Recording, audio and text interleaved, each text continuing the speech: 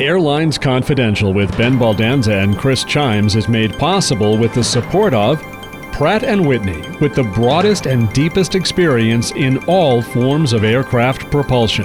PrattWhitney.com. TA Connections, the industry's most comprehensive airline lodging and crew logistics program. TAConnections.com. Clear, a leader in touchless travel. Learn more at clearme.com/airlines. And Seabury Capital Group, global reach, global scale. SeaburyCapital.com. We also welcome your business's support. Info at airlinesconfidential.com. You're at the right place. This is Airlines Confidential, and I'm Chris Chimes, and we're glad you're joining us for our weekly trip around the airline world. And I'm Ben Baldanza. We're going to get right to some news and then a very interesting discussion with Brian Coe. Chris, let's go. There we go. How's that for a good starting round? Thanks, Ben. Let's start with Dateline Luxembourg, and the protagonist here is Ryanair. After multiple failed attempts, Ryanair finally got a win in its campaign against COVID-related subsidies for European carriers and their competitors. On Wednesday, the EU's second highest court overturned the European Commission's approval of a 3.4 billion euro Dutch subsidy to Air France-KLM and a 1.2 billion euro offer by Portugal to TAP Air Portugal on the basis of the lack of documented justification. But the court didn't really order the repayment of the subsidies. Rather, judges gave regulators the chance to re-examine the cases and fix any procedural flaws. On Wednesday, Ryanair lost a separate challenge to a 10 billion euro Spanish fund for local carriers. These were just a few of the more than 24 challenges Ryanair has pursued since last year. Ben, you want to predict where this is headed? Well, where this is headed, I think, is Ryanair is going to continue to be aggressive, and they see it as really unfair that these big, sometimes state-run carriers are getting these subsidies when they are not. And they're saying, look, we're the ones keeping fares in check.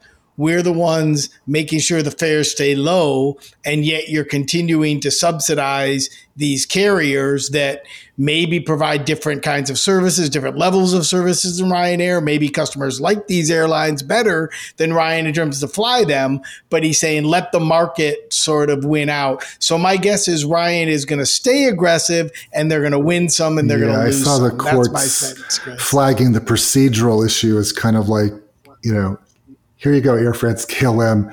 There's the door. Go through that door and get this fixed and you can have your money. So it was kind of a somewhat hollow victory. I still think these carriers are going to get their money, but I agree with you that Ryanair is going to continue to be aggressive. Well, and you probably saw the Ryanair of U.S. Spirit won a judgment against the FAA regarding slots at Newark as well. And that sort of shows this continued aggressiveness of low-cost carriers saying, we're the ones that want to expand. We're the ones making the market bigger for people. So don't give subsidies to inefficient competitors and don't lock us out of big airports and have slots disappear in the Spirit case, reallocate those slots. So Spirit might not get the slots that they argued against the FAA shouldn't go away, but they won the judgment that the slots shouldn't go away. It's always been, if you can't compete on the runway and in the airways, you compete in the courtroom. And then here in the U.S., Memorial Day and the summer travel season is upon us. Lots of optimism that we've been talking about the pent-up demand for travel and air travel specifically. But there's also growing concern about the labor shortage that will impact the travel industry, including airline service. TSA is trying to assure Congress and travelers that they will be able to fully staff airport security checkpoints. Airlines are scrambling to hire reservations agents. I saw one story about Delta having a 9-hour hold time, and Americans trying to hire hundreds of phone agents. Airport concessionaires are having a hard time staffing restaurants and other facilities at major airports. And then once airline passengers land, there's a scramble for rental cars and hotel workers. Let's assume it's going to be a frustrating summer for airline employees and passengers alike, Ben, but if you were still sitting in the CEO suite, how would you be setting priorities? Well, let me say first, Chris, I'm glad I'm not in that seat right now. And I think what you just outlined there is the single biggest challenge facing the next 3 months of the airline industry, actually, even more than sort of confusions on mask wearing or anything else. It's the fact that while there's all this pent up demand, which seems real, People want to travel. People are willing to travel, at least domestically. Families are willing to get out, want their kids to see their grandparents and such. The external stuff, getting a rental car, being able to not have super long lines at places, being able to go to the restaurant you want, that is the real issue. And if you just watch the news, you see that lots of businesses are having a hard time hiring. So if I were in the CEO suite, since that's the question you ask, I guess my priorities would be to work with state and local officials in the areas that were most important to my network and try to get a better gauge of what was really happening at the local level around staffing and things like that, and maybe even manage capacity a little bit differently based on that. I'll tell you and the listeners, Chris, just a complete anecdote. My family's planning on taking a trip domestically in July. And I was going to try to book a rental car using points from, a credit card that I have. And there's just no cars available using points. I'm sure when I went to buy the car, I was able to buy the car. But they're saying we have so few cars, we're not going to let them go away through those kind of loyalty programs right now. That's just an example of how things are changing. Yeah, I was reading somewhere that in Hawaii, people are driving U-Hauls. That's the only vehicle that a renter can get. I also think airline executives need to think about where some things could kind of fall off the table to kind of move customers quickly through. Certainly safety shouldn't be jeopardized or questioned anyway, but, kind of like lost and found or damaged bag claims or whatever else, if it's like under a certain threshold, do you just like approve it and move on versus taking up valuable staffing time when you don't have enough staff to handle some of these kinds of issues? That's a good point to add. I think that's exactly right. Well, Chris, Travel Alliance and Hotel Connections have come together to become TA Connections, paving the way for a new chapter in crew logistics management. TA Connections procures over 30 million rooms annually on behalf of their clients and makes travel management easier and less expensive with AI-powered booking applications, intelligent learning algorithms, customizable rules engines, analytics, and global negotiated rate programs. Learn more at taconnections.com. TA Connections is a FleetCor company, the world's leading provider of technology and services for crew and passenger logistics management. They need a lot of people too, Chris, and so I hope they're able to staff. So, Ben, now a hefty topic for discussion. There was way too much attention about a story on the potential for airlines to have to start weighing passengers to update outdated weight and balance calculations on the concern that Americans are getting too fat. Air Insight magazine reviewed the details of new documentation requirements for aircraft weight and balance contained in Advisory Circular 120-27F that is pending at the FAA. The FAA took public comment on their draft guidance last spring, and there's some expectation that an advisory notice could be in the final review stage. Ben, no pun intended, but do you want to weigh in on this? Well, yes, Chris. This happens every once in a while. And as many of our listeners know, the weight that an airplane is when it takes off affects a lot of things. In some cases, whether it can take off or not, but certainly can affect how much fuel the plane uses and how far the plane can fly as a result and things like that. And certainly to be safe and to operate safely, the airlines have to do a weight and balance calculation to make sure that the plane is within what's called the operating envelope of the plane's ability to operate. And so the way airlines do this is they use an average. I think now it's 215 pounds per passenger plus bags. I might be wrong about that. I'm sure a listener will correct me on that. But there's a number of sort of per passenger plus bags that you multiply the number of people on the plane times that number, and that's the weight of the passengers that you assume. Now, if everybody is getting fatter, and in fact, they're finding through sampling, what they do is on some flights, they actually weigh the people on the flights and through a sample determine is the number we're using correct or not. And if they believe it's low, then what they would do is they would make a modification then. And if I was right about my 215, maybe it would go to 220 or 225 or something like that. And that would have implications for airlines in terms of how much fuel they have to put on the plane.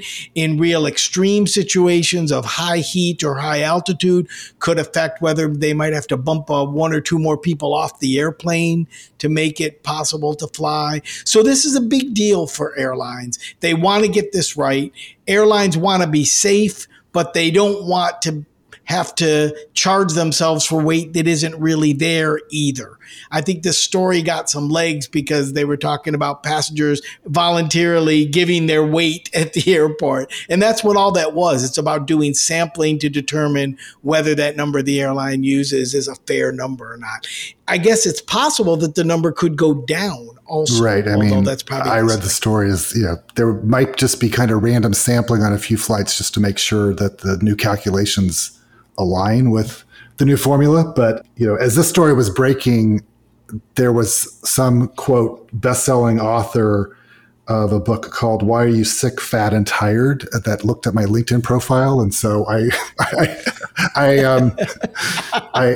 didn't take offense at that. And I guess I wouldn't take offense if I had a weigh in. But it was kind of silly watching all the news coverage like this was like going to be an everyday occurrence at airports. Finally, as we look to the week ahead, as we record this, there's growing speculation that the FAA is going to downgrade the safety rating for Mexican carriers. That could impact traffic in this market that has been doing very well during the pandemic, and it could impact the Delta Aeromexico codeshare. And then something may be brewing on masks on planes and all transportation modes. So our listeners should watch those two issues, and maybe we'll talk about them next week. We'll be right back with Ben's discussion with Brian Coe, the Director of Forecasts and Aerospace Insights at Aviation Week. And if you're a data geek, an aviation geek, or just a geeky geek, you're going to enjoy Brian's discussion about the many ways he and his team use data to build trends and projections and what they've been looking at closely over this past year. And then, of course, the other experts on trends and data are the folks at the specialty finance and investment banking firm of Seabury Capital Group, with a 25-year track record of advising clients across aviation. Seabury Capital Group's award-winning and widely respected team has superior industry knowledge along with state-of-the-art analysis, technology, and solutions, and an unmatched depth of relationships with decision-makers in industry, finance, and government. Explore their global reach and scale at seaburycapital.com. Brian Coe has a tough job. He has to forecast in an environment with a lot of uncertainty right now. So I really hope you all enjoy this interview. I learned a lot from it. I hope you do too. We're here live at the MRO Americas Conference in Orlando, and I'm very happy to be here with Brian Coe. Brian, you're with Aviation Week. Tell us what you do with Aviation Week. Hi, thanks. I'm the Director of Forecasts and Aerospace Insights for Aviation Week, so we look at a lot of data for both the airline industry, but we're branched across all different sectors of aviation, so commercial, business, helicopter, and defense as well. So I imagine that forecasting in this last year has been a real tough thing. Tell me how you've been able to forecast with so much uncertainty in the world. Yeah. Well, how much time do you have? Yeah. So it's, it has been a struggle, and it's really what we felt, Aviation Week's mission is to inform the industry. So it really started from the top down. And the president of Aviation Week says, I don't care, we need to get information out to our industry. I don't care what it costs. We need to do it and do it now and help out our industry. So that's where it really started from. But as far as forecasting, we developed some different recovery scenarios, what we thought was going to happen, potentialities, is there a second wave, is there a third wave, and how deep. And what was interesting is really our worst case scenario at that time when we started developing this, probably about the same, a little around March of last year, was really came true, unfortunately. So it's had a heavy impact on the industry. Huge impact. So as you look at the commercial aviation space, part of what you do, what do you think the next year is going to be like? Do you think 2022 will be, you think we'll be able to call it a recovery year for the industry, or is that still too far away? I think so. It's going to be, there are going to be sectors that will do better, and we're already seeing those patterns now, that when we look at utilization data, like the smaller the aircraft, almost the better it's doing. So regional turboprops, regional aircraft to a second extent, and the smaller narrow bodies, those aircraft are being used more.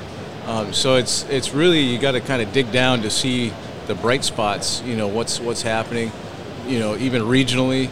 So like things in North America, as far as utilization and schedules, those are coming back quite nicely. Not, we're still down 40%, say, for here in the United States and North America, and some other regions are worse than that. But it's much better than where we were in May of last year, 2020.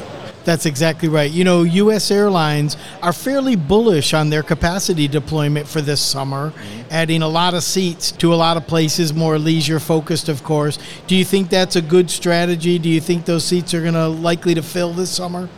I think so. There's, just anecdotally, like talking to my neighbors and people that I can, people feel like Superman. When they get the shot, they're like, okay, I'm ready to go. But it's definitely going to be led by leisure travel. And you see that in the airline stock pricing, especially in Europe, where airlines that are focused on leisure travel, their expectations are much higher.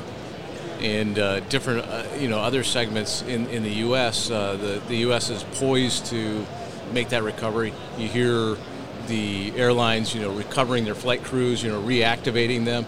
And so you've got the flight crews coming back, and you also have the aircraft coming back just from the end of last year to now. 1,000 aircraft have come out of storage, which seems like a huge amount when there's only about 2,000-3,000 aircraft stored on average. But we've come a long way from where we were in May of 2020 when 12,000 aircraft were literally in storage. Well, that's exactly right. And a year ago, we couldn't be sitting across from each other in a conference hall with 400 exhibitors either, right? Right, yeah. Thank you so much, Brian. It's really great to have you here on the show. Thanks for Aviation Week supporting this conference too, and welcome to Airlines Confidential. Yeah, it's great to be back, and I'm glad you're hosting this, and to see all the people here. It's really was a kind of a surprise turnout for us. We weren't sure, at Aviation Week how many people were actually going to show up. So, 8,000 registrations is really a positive number. Absolutely fantastic. Thank you very much, Brian. We'll be back with more Airlines Confidential in a minute. The Airlines Confidential podcast is now available on Apple, Google, iHeart, Stitcher, SoundCloud, Pandora, Spotify, TuneIn, and many more. Use your favorite podcasting app with just one click at airlinesconfidential.com. Hi, this is Paul Chase from Ameriflight, and I listen to Ben and Chris on Airlines Confidential. Welcome back to Airlines Confidential. Ben, as I was listening to your talk with Brian, I kept thinking of all the times I would tell my team to go find the nuggets and the data and come back with a story to tell. Well, that's a good phrase, actually. And, Brian's good at his job, and Aviation Week is actually very good at what they do. But just like the industry has been sort of put through the ringer in the last year and a half, they've been sort of forced, in a sense, to try to keep some methodology and some process going, because they're seen, sort of like the CDC is on the health side, they're seen, along with OAG and others, as the people who are probably best at understanding what's really happening, because they are looking at data. They're looking at bookings data, they're looking at schedules data and things like that. One of the emails I most enjoy getting now every week or so from OAG is the biggest flights in the world right now. And they are looking at actual schedule data and saying the flights with the most seats right now. And they look at it around the world by region. And it's amazing how that's changed over the last few months and how it continues to change as airlines load more schedules for the summer. So I learned a lot from that talk with Brian. I hope you all did too. It's time for our listener questions, and a reminder that Airlines Confidential welcomes your feedback, comments, and questions. Our phone number where you can leave a voicemail is 202-964-0177, or you can email us at questions@airlinesconfidential.com, or visit our website at airlinesconfidential.com and follow the prompts. We're available on all the major podcast platforms, and you can ask Amazon Alexa or Google Assist to turn us on. Just say, play the Airlines Confidential podcast. Ben, our first question is from Cade in Salt Lake City. Guys, don't know if you saw the news item about Delta requiring all new hires to be vaccinated for COVID-19. They aren't requiring current employees to be vaccinated, however. Can they do this? Well, Chris, I thought this was a great question. Thank you, Cade. I reached out to a friend of the show and lawyer par excellence, Peter Pettish, and asked him this question. Peter, can they do this? Yes, Peter's an aviation lawyer and a labor lawyer. And he said they sure can, but he put some clarification to that. He said that basically any private company can tell their employees that they have to be vaccinated or they can make their employment conditional on vaccination. That's what I mean by that. As long as they provide for appropriate sort of exemptions on health issues, on religious issues, and things like that. He said the law has recognized that there are some people who, for certain reasons, have a right not to be vaccinated. And as long as the companies respect those rights, they can do that. Now, what I think is interesting about this, and Cade noticed this, is that Delta's not saying to keep working here, you have to do this, but to join us, you have to do this. And my guess, and Peter sort of agreed with me when I said, do you think this is what's going on? My guess is that it's easier to tell someone who's trying to get a job, look, to get this interview, to come on board, we want you to be vaccinated. That's legal, but they didn't want to sort of stoke the flames with their existing employees, their existing unions, and sort of cause a hubbub about that. So what they're saying is that over time, if everyone's replaced eventually with new hires, everyone will be vaccinated. Hopefully COVID is gone long before Delta's looking at replacing all those people with new hires. But that's the thing. They can do it there. They don't have the political backlash within the company to do it with that group. So they're just taking one further step. But it is legal as long as they provide those exemptions. Well, and to your point, too, it helps weed out the applicants who really want to work for Delta. So if that's a requirement and they want a job, they'll get vaccinated. And if they don't, they'll move on to some other employer. You're right, Chris. And I saw a story this week that over 400 colleges, now these are private colleges because public colleges can't do this, but there are over 400 private colleges who said the same thing to students. If you want to come to class on campus in the fall, you have to be vaccinated. And for the same reason as it's legal for Delta to do that, it's legal for private colleges to do that. And they use that as a weeding mechanism as well, just like you mentioned Delta would. Well, more listener feedback in a moment, but don't forget that Clear makes travel safer and easier. Become a member of Clear and you'll enjoy frictionless journeys when you use Clear's Home to Gate feature, which lets you know exactly the best time to leave for the airport. Plus, Clear's signature experience helps you move seamlessly through airport security. Where will you go?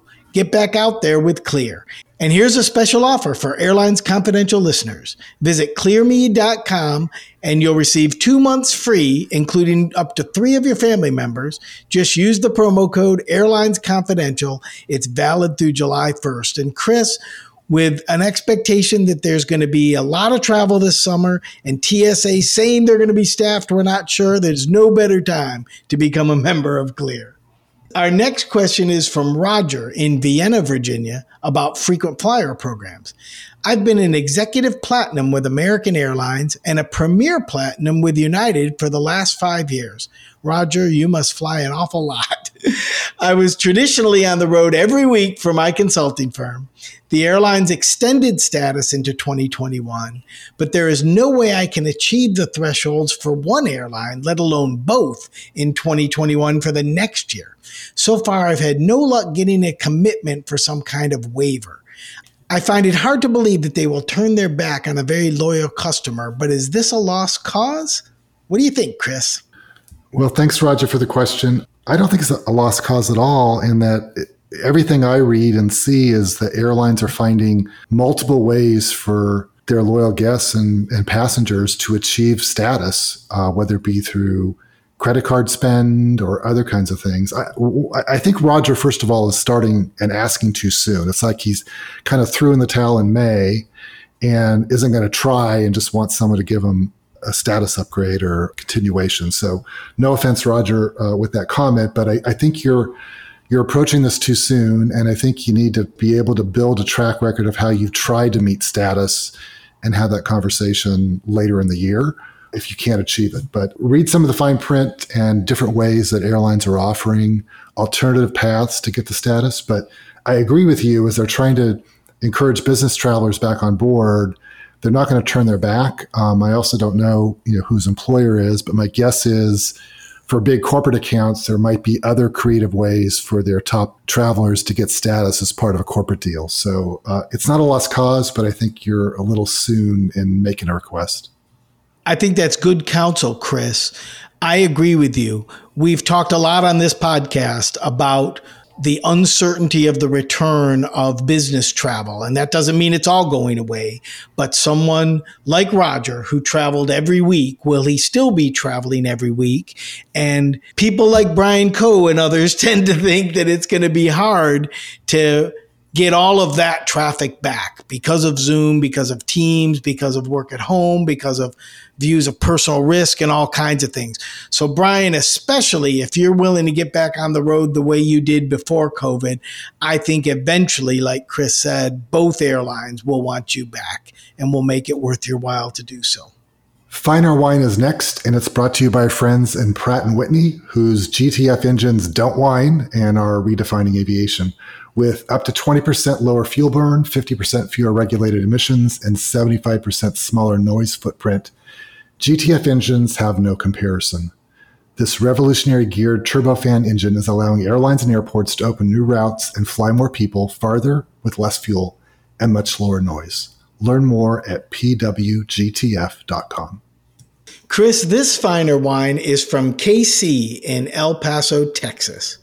The night before my United flight was to leave, I got a notification that the first leg of my trip was delayed due to pilot rest. Fine, but because of this, I would be missing my connecting flight.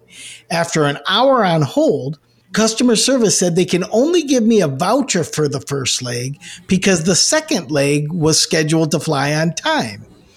Are you kidding me? I can't make the second leg because of your error, because you're not going to fly the first flight because the pilot needs rest? So rather than lose that amount, I took the entire $707 full trip refund. I was able to get my third leg of the trip via American Airlines for $495. When I rebooked my last leg of the trip, it was $777. Maybe it's on a 777 airplane too. More than the entire original itinerary for only 1/8 of the distance. I will never fly United again.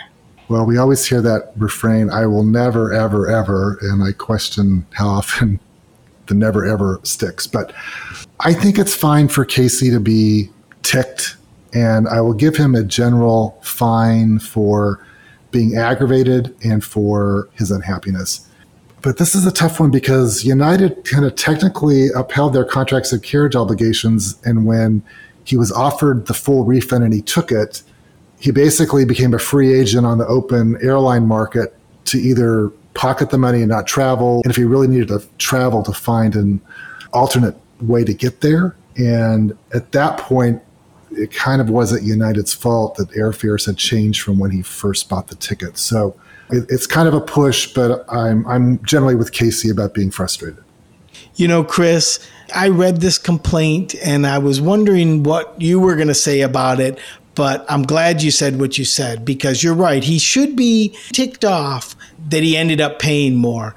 But if he flies somewhat regularly, and my guess is he might, since he clearly understood the pilot rest idea, I wouldn't think someone who doesn't travel often would sort of question, well, is that really true or not? But he seemed to accept that he clearly was buying this trip much closer to departure.